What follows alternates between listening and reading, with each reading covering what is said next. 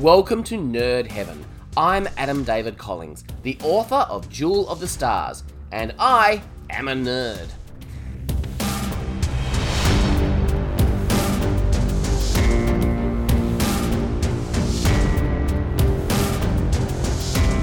This is the 59th episode of the podcast, and today we're talking about the Stargate Universe episode, Justice.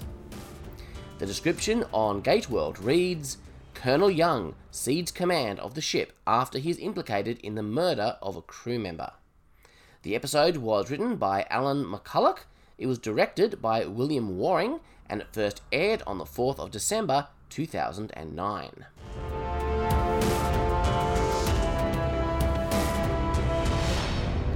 One of the biggest adjustments the crew of Destiny are going to have to make, being so far from home, is eating alien food.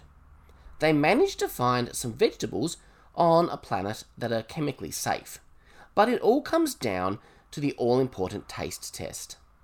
These plants were never meant to be eaten by humans, so there's no reason to believe they will be in any way palatable to us.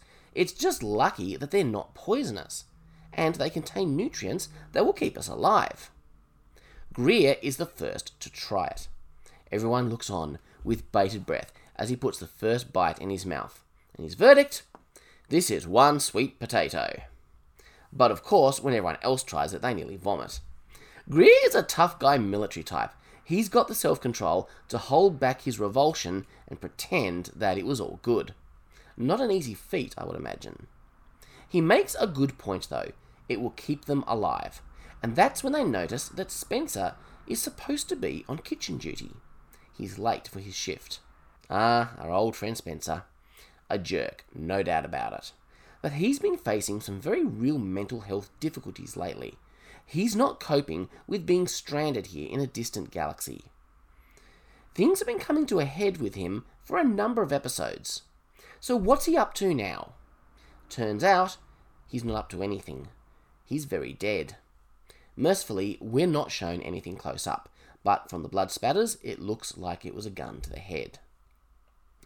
Just before Young gets the call from Greer, he's talking with Camille. She feels Young is pushing people too hard with their training. After all, this isn't boot camp. And Young agrees, this isn't boot camp. At boot camp, you have plenty of chances to learn from your mistakes. See, Camille is making the point that he should be going easier on people than he would because they're not going through boot camp.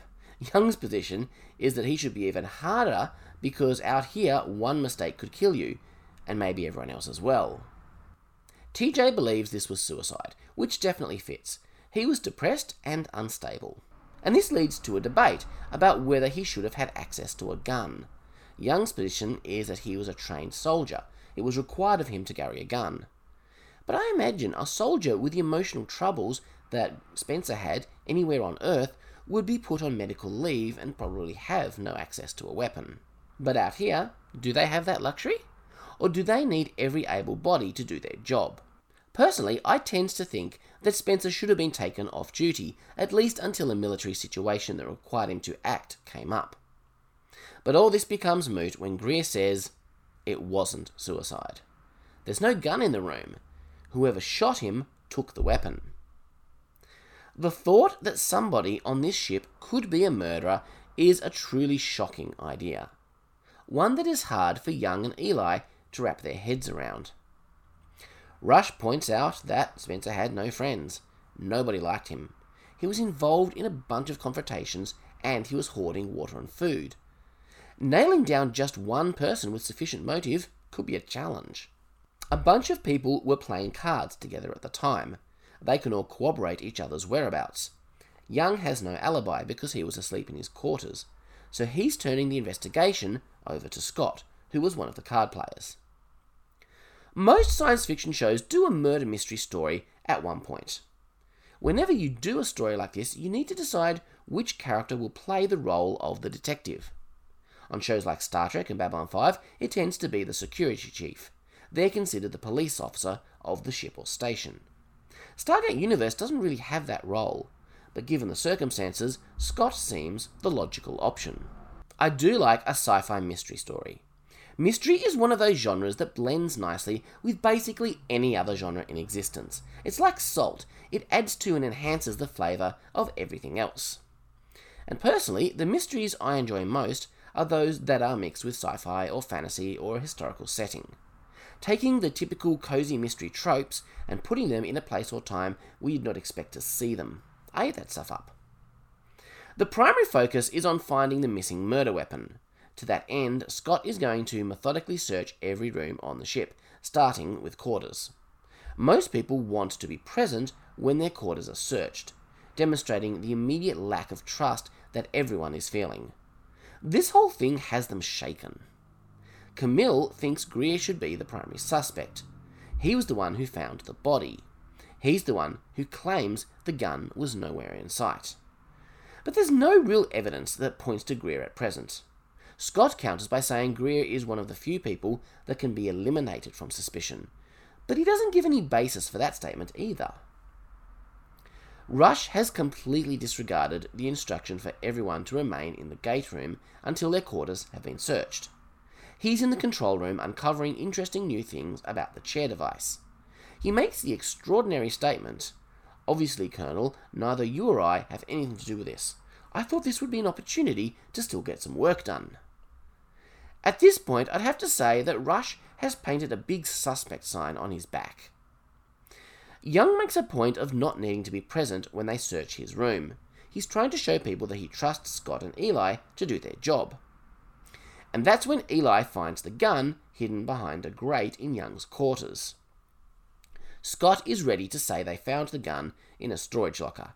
He has absolute confidence that Young is being framed. Eli is uncomfortable with this. I would be too. I'm not saying I believe Young was guilty. It seems pretty obvious that someone is trying to undermine his authority, but I'd be uncomfortable about subverting the proper process of law, whatever that means on a starship millions of light years from home. In the end, Young agrees with Eli. They have to be above board with this. He orders them to give the gun to Camille and tell her the whole truth. This also takes Scott out of the investigation. He can't be expected to investigate his immediate superior officer. So Ray is now in charge of the investigation. Young wants everything above board and out in the open. That may be the best way to uncover what's going on. Camille has talked to her IOA superiors and they have told her to hold a hearing. Young is going to have to defend himself and he expects Camille to come after him. The IOA want one of their own in charge and this is their best shot. They basically pulled the same thing with Atlantis a number of years earlier. The city started with civilian leadership under Elizabeth Weir, but after she was lost to them, Colonel Carter took over. But after 1 year, she went on to captain the starship Hammond, and the IOA finally got one of their own in charge, Richard Woolsey, famously portrayed by Robert Picardo from Star Trek Voyager. There seems to be this really uneasy peace between the IOA and the US military. Remember last episode, Camille's boss told her to create her own camp and try and wrestle control of Destiny from Young and Rush? Anyway, all of this is to say that Young needs a lawyer, and he picks Chloe. And I agree with his choice. She's the obvious candidate. She studied political science at Harvard, and while I'm sure there's a sizable gap between that and law, this trial is mostly politics anyway. He doesn't want Scott to do it because then it will look like the military versus the civilians. I don't blame Chloe for being hesitant about this. She isn't close to being qualified for this, but Young is right. She's his best hope. So now the episode changes from a mystery to a legal thriller. The first witness that Camille goes after is Franklin, who saw Young hold Spencer up against the wall last episode. Of course, he was defending Franklin at the time. As Franklin says, Spencer was out of control. Interestingly, Young leaves the hearing during this exchange. I guess there's no rule that says he has to be present. Volker and Rush remember a conversation where Young implied he might have to take drastic action in regards to Spencer if things didn't improve. But he didn't explain what drastic action meant. Rush is very interesting in how he answers the questions. He lays out exactly what he thinks Camille is trying to imply, that they're all better off without Spencer, and Young might have come to the same conclusion. He says that would be pure speculation, and he's having none of it. But as Eli says, That didn't stop him from saying it all out loud. Remember this moment. But let me ask you that question. Are the people on board Destiny better off without Spencer? From a purely practical point of view, maybe they are. He was a disruptive influence who caused nothing but problems. But he was a human being, and as such, his life had incalculable value. So in my opinion, no, they cannot be considered better off without him. He was one of their own, who was an unbelievable jerk, but he was suffering and struggling, and he needed help. And now he's dead. And we finally get confirmation that the tablets Spencer were taking were sleeping tablets. He might have been addicted, which could have led to suicidal tendencies. Poor TJ wishes that she'd known. She might have been able to help him. This is a good reminder to all of us that we should be checking to see that our friends are okay if we see anything that concerns us. But Chloe reminds us all of something that's been conveniently pushed aside and forgotten. Other than the missing gun, all other evidence points to Spencer's death being suicide. TJ confirmed this earlier. Camille gets a bit touchy when she realises that Chloe is taking her job seriously. It's like she expects Chloe to just roll over and play along with her because they're both civilians, and obviously Young is the bad guy here. In Camille's mind, what she's trying to do is get to the truth because they can't afford to have an unsolved murder. Maybe that's her job, but Chloe's job is to represent her clients to the best of her ability. Personally, I think that Camille is a bit out of line here. Camille wants to gather all the evidence and then have everyone on board cast their vote for innocence or guilt. Greer is ready to storm the hearing and end it by force, and many of the other military are with him, but Scott and Young talk them down. In the end, none of it is necessary. Young and Camille have an agreement. She'll call an end to the hearing for lack of evidence, and he'll stand down as leader. She'll be taking over from now on. So the IOA have what they wanted, one of their own in charge of the ship. Rush is looking very cheerful when he goes to offer his congratulations to Camille on her new position. He says he wants control over his science team, but is happy to report to her. And then, the very next shot, the door opens on the alien chair device. So suddenly Rush has all the authority to put somebody in the chair. That's what he wanted all along. He has his whole team meeting him here. He's trying to convince them that this chair, as an earlier version, is likely to be safer than the one that almost killed O'Neill. But I love how Eli points out that the 1.0 version is usually the buggiest. He stops short of asking for a volunteer, but he puts it out there. Scott isn't happy about any of this. As far as he is concerned, Young is still his commanding officer. Young comments that he won't rule this ship by force. If the people don't have confidence in him, he's not going to throw his weight around and lay down the law with his gun. In the end, Franklin is the one to take the plunge and sit in the chair. He sends Eli off to get him some food, and then he sits in it. It really doesn't look healthy. It drills holes into your head. Franklin was convulsing until they removed him from the chair, and now he's in a coma. Things get pretty heated between Young, Rush, and Camille. Scott's had enough. He wants Eli to find evidence in the Kino records of who is framing Young. It's at this point when Destiny drops out of FTL. They've got a gate connection to a planet. A team goes through to explore. Volker and a couple of no-names. And they spot a crashed spaceship. Rush is excited. I would be too. This is the first sign of intelligent life that they've found in this galaxy since they arrived on Destiny. And I love how this show kind of just draws that out a bit, and when it finally reveals its first connection to aliens, you feel that excitement. You know what I mean? But before Young can get to the gate room, Young grabs him. Eli has found something. It's a suicide note recorded on a Kino. The footage was deleted from the computer, but Eli has a backup for his documentary. So not only does that prove Young's innocence, it means that Spencer took his own life. And that's terrible. Camille wants to recall the off-world team while they assess their situation, but Rush argues, the alien ship is too important. They have to learn what they can before time runs out. And Young agrees. I would too. As Rush says, this mess isn't going anywhere, and this is their one and only opportunity to check out this ship. Young's going too, and I think he knows exactly why. The ship is not ancient, which means it's from a completely new species. Young sends the rest of the team back to the gate. Rush is still geeking out over the ship when Young says, I know it was you. There was one thing he never told Rush. The Kino kept recording until Rush entered Spencer's room. He heard the shot, found the weapon. In his mind, he wasn't really framing Young for murder. He knew there wouldn't be enough evidence for that. The aim was to create just enough doubt to force him to step aside. You're the wrong man for the job, Colonel, he says. You don't believe in this mission. You stepped down because you couldn't make the hard calls. That makes you a liability. Rush says he isn't proud of what he did, but he did it for the good of everyone on board. So there you have it. Young has sometimes doubted whether he's good enough to be leading this expedition, but lead it he has. But Rush outright believes he's not up for the task, so much that he did this. But let's think about this. When I first started this rewatch, I was of the opinion that Young was not a good leader, but I respected him because he wanted to be better.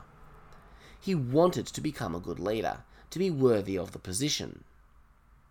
But going back through the show, I've become convinced that Young is actually a pretty good leader. He's a good military officer. Young has failings, some serious ones, but those are failings as a person, not as an officer. His failings are emotional and moral. He sometimes lacks maturity and good sense in his personal life. But he's made some good calls as leader of this expedition. As much as I like watching the character of Rush, I can't agree with him. He's wrong about Young. And it's looking like he might have been wrong about the chair too. So far, Young's concerns are proving to be justified. So Young punches Rush a few times, and they get into a fist fight. Obviously, Young is going to win this. When he thinks Rush has had enough, he asks, "Are we done?" And Rush says, "We'll never be done." At that moment, Young really has little choice, does he? He knocks Rush out and leaves him there on the planet to die alone, with no hope of ever getting back once they leave the system. Young emerges from the gate and tells the others that Rush didn't make it. Now he's playing Rush's game. He's lying. Can you believe this? This is really full on. We have two main leads of the show, the stars, the heroes you might even say, and they're so at odds with each other that one frames the other and then the other abandons the first on the planet. This kind of thing was still pretty rare on TV at the time. Babylon 5 came close to this kind of conflict between the characters. Farscape as well. I was blown away the first time I saw this episode, and I was wondering, has Rush been written out? Was this the last we'd see of him? But let's think about what Young has done. He'd probably tell you he left Rush behind for the good of the crew. Did Rush represent a danger for the crew, or did he just represent a danger to Young? I think Rush's tendency to put his own selfish needs ahead of everyone else represents at least a potential danger for the entire crew. But the primary threat he represented was to Young himself. Ultimately, it was that statement, "We'll never be done," that made Young believe he had no other choice. But the big question is, can Destiny cope without Rush? He's a very smart person, and he knows more about ancient technology than anyone else. Eli is also extremely smart, but he doesn't have the knowledge of the ancient that Rush does. And honestly, he's not as driven as Rush either. By leaving behind one of their most brilliant minds, Young is taking a huge risk. Next time they encounter something that only Rush could have gotten themselves out of, he may regret his decision here. Camille informs the crew of the new evidence and returns command to Young. Young wants a copy of the footage that incriminates Rush, and then wants Eli to delete it. from everywhere else. Eli just gives him this look. I think Eli knows, or at least suspects, that Rush didn't die in an accident on the way back to the gate. Our last shot is of Rush waking up at nighttime, looking up into the sky. A lone human on a planet, an entire solar system. Nobody has ever been as alone as Rush is in this moment. Stargate Universe started really strong for me with that 3-part pilot, and it continued along well enough.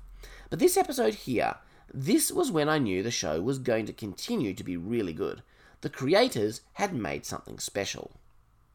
The story continues to go into some interesting places in the coming episodes. But amongst all this interesting stuff with Young and Rush and the mysterious alien shuttle, let's not forget Spencer. He died. He took his life because he saw no hope and he didn't think that anybody could help him. Suicide is a truly tragic thing. If you're feeling at all like Spencer, reach out to someone who can help. You can call Lifeline Australia on 131114. In America, you can call the National Suicide Prevention Lifeline on 800-273-8255. There are services like this in other countries too. Their contact details are just a Google search away. Next time, we'll talk about the episode Space. Until then, live long and prosper. Make it so.